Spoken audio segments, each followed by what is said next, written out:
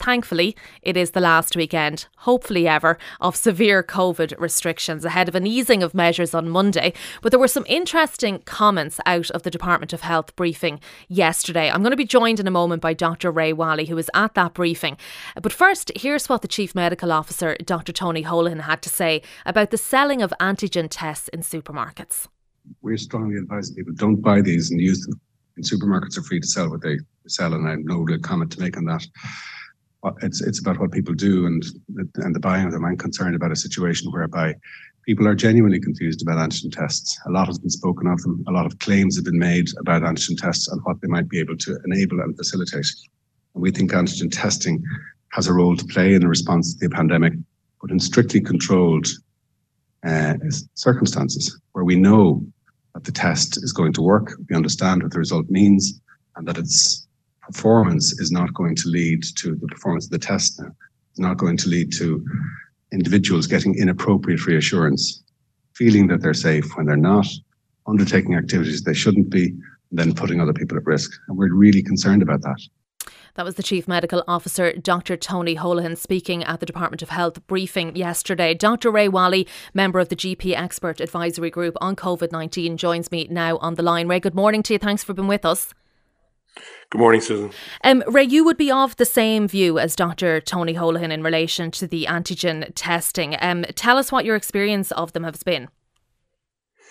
Well, there's something which you've only thrown up in the last number of weeks, last number of months, whereby periodically you would engage with a patient who is symptomatic, and they would mention the fact that their antigen test was negative. Now, antigen tests have got a higher false positivity and a higher false negativity rate. They're not as specific and as sensitive as a PCR test. And then, the experience of some GPs and in the conversations I've had is with those symptomatic people, the tests have, when the PCR test was done, they were positive. And the patients do take a little bit of time to explain to them, it's important you go for the PCR test, especially since you're symptomatic. And the big concern is with the patients that you're meeting, that often there's a delay in contacting the GP. As a result of that, they could have been infectious in that period. And as a result of that, more people could have been infected rather than, keep to the gold standard. If you're symptomatic, isolate, ring your GP, get the PCR test. Because I guess the false reassurance might see somebody doing an activity that they may normally not have done, and they might put other people at risk by doing that. Exactly. No test is 100% accurate, but at best, these tests are 50% accurate. Now, it's not to say that they don't have their uses. Like certainly in the HSE Department of Health guidance, what they're doing is they're using it in acute hospital settings as part of outbreak responses in the community, supported by appropriate operational and clinical governance processes, meaning very strict use. It's not to say that they won't use them in the future, but that is the guidance at the moment. And I would echo what the Chief Medical Officer says. I certainly won't be buying sausages, barbecue coals and an antigen test. I will still stick with, if I become symptomatic, a PCR test. So people, obviously, our restrictions are easing on Monday. So there may be people this weekend or next week who might be seeing people that they haven't seen in a long while. And, somebody in that frame of mind might think to themselves, OK, I'll get an antigen test. I'll buy one. You can buy them relatively cheaply, and it'll give me that sort of sense of security before I maybe go and see people that I haven't seen in a long while. But I suppose the message is that, to still watch out for if anyone has any symptoms, not to do that if you have any symptoms. Oh, definitely. It shouldn't be part of the package in regard to your meeting. The greater majority of people should be meeting outdoors and practicing the same advice, which is socially distance. If in an indoor setting, you need to be looking at the time you're meeting people, although it's greatly advised that you don't be meeting if these people are not part of your immediate group of people. But basically, socially distancing, wearing a mask, practicing proper hygiene measures. As I said there, Ray, hopefully this is the last weekend of such severe restrictions ahead of an easing of them on Monday. There was a warning as well at the briefing yesterday about case numbers rising in some counties, not just Donegal. Kildare mentioned, Dublin, also Cavan and Roscommon. What are you seeing from the GP side of things at the moment? That people are making the same mistakes that they did before. Like there was a downward trend in numbers overall, but that has stalled overall as well. In fact, testing has been up week on week. This week compared to last week, testing is up. But it is the same mistakes being made, whereby people are going to work symptomatic or meeting people symptomatic, or you might have a child who is visiting another household outside of their direct family, and a child then later on becomes symptomatic, and effectively 3 households or 2 households then are awaiting tests and being concerned.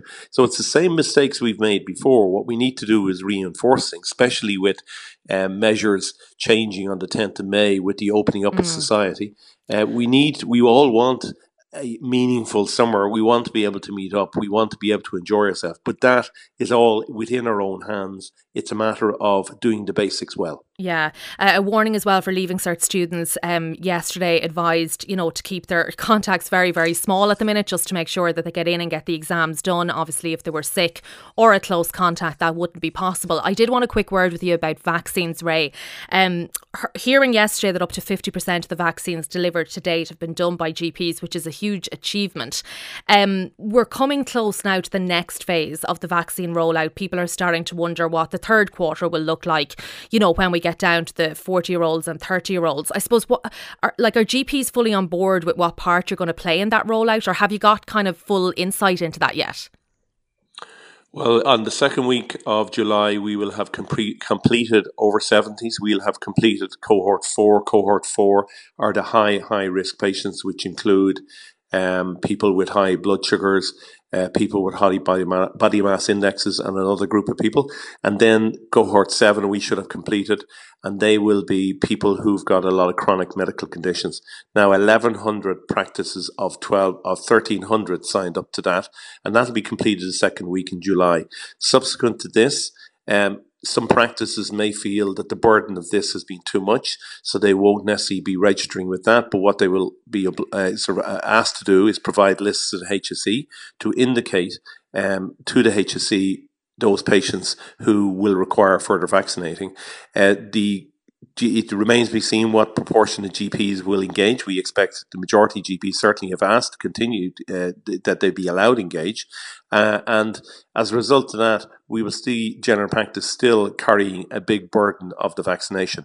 Now, the difference will be from that point onwards, we will be working down according to age groups.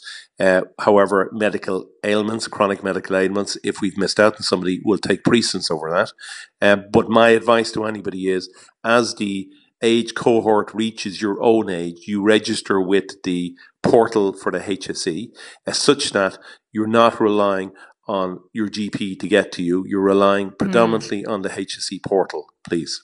Okay, just finally, actually, Ray, when we're talking there about vaccines, we know the vaccine bonus, the vaccine dividend, it comes into effect on Monday, obviously meaning that people who have been fully vaccinated, can open themselves up in a greater way than other people.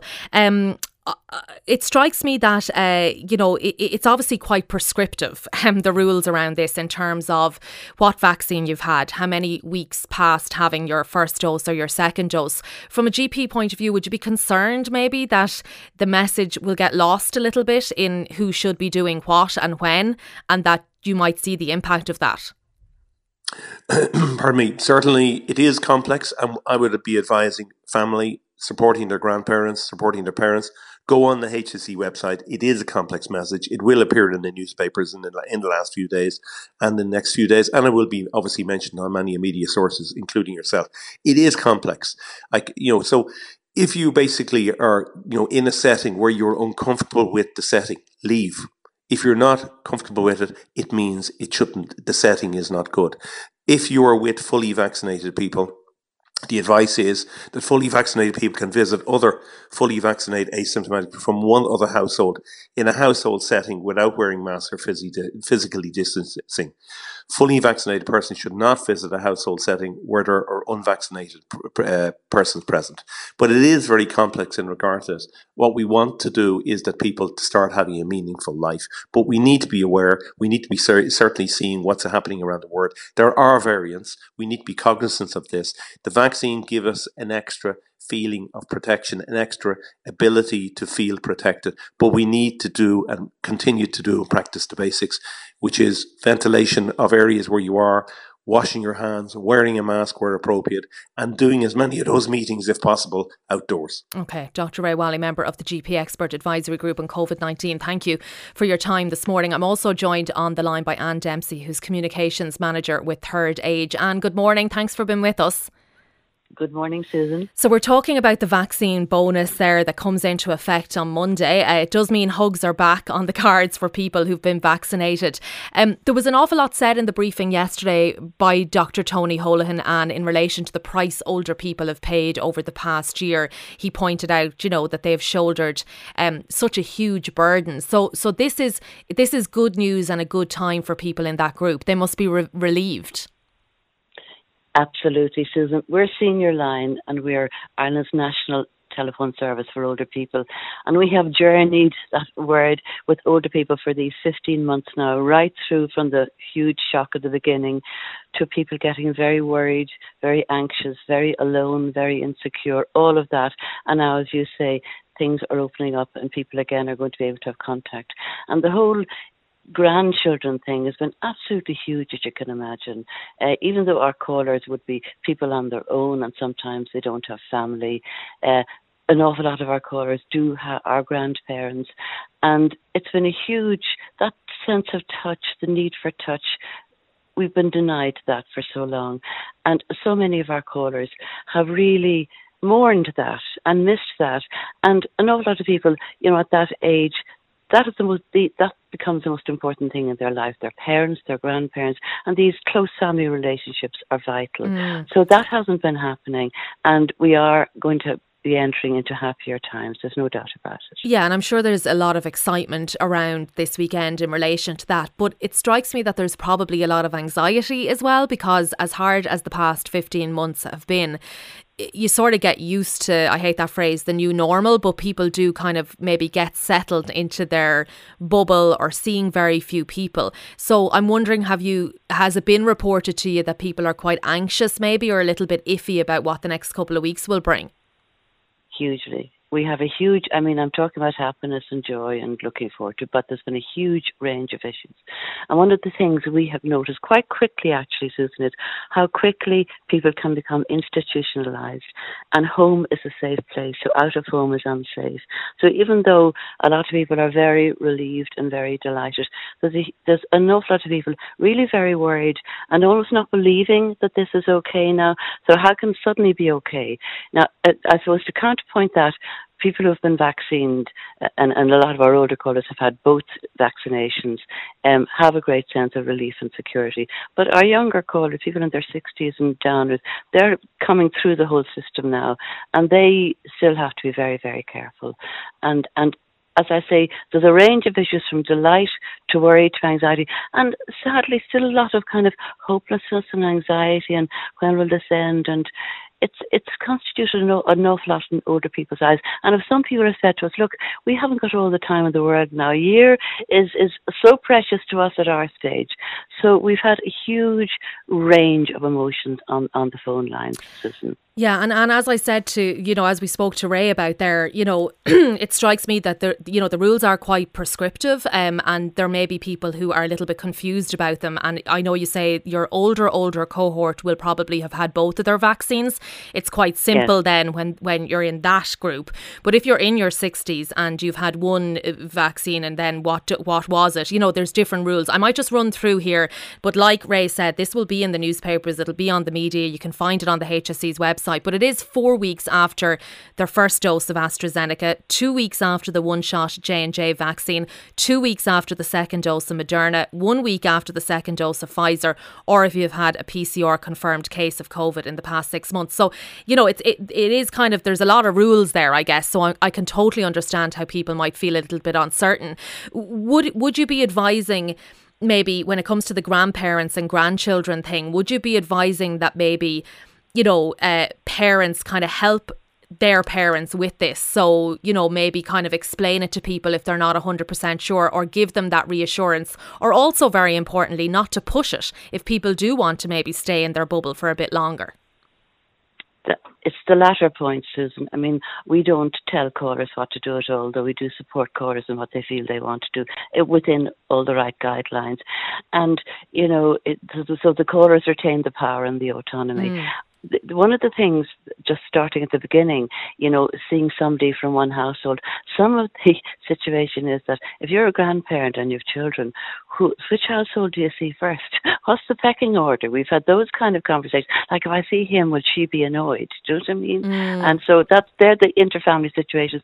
With regard to those safe periods to elapse before you can kind of see people openly again, we would be just working with people's own common sense around caution, and rather than remembering loads of dates, I know that not loads of dates, but 4 weeks down to 1 week. A lot of people, a lot of our older people have had the first vaccine, and the information they got, you're free and clear within 12 to 14 days. And that has been the watchword, 2 weeks for them. Now, it's changing now. And a lot of our older callers who phone us, they're fairly clear enough about what they can do, because it's so pertinent, it's so close to our own survival. We remember those things quite well, And when you talk about advising younger parents about their grandparents, we don't actually feel the need to do that. A lot of our callers are fairly clear. And also, Senior Line is part of the HSE Vaccine Community Network. We're authorised to kind of give accurate information, so we can have very clear conversations with our callers if we need to. But it's less than that. It's more about, I'm going to take my time now. I'm going to go shopping tomorrow, and it's the world is opening up, and there's great joy about that, and it seems to be fine. Yeah, and no harm in taking it day by day and step by step, I guess. Exactly. Take your time about it. Yeah, absolutely. There's no rush. Anne Dempsey, Communications Manager with Third Age, thanks so much for being with us this morning. I'm sure there will be some absolutely incredible reunions taking place next week. It's going to be great for people just to get back to some sense of normality. But Anne Dempsey there from Third Age, thanks you for joining us on News Talk Breakfast.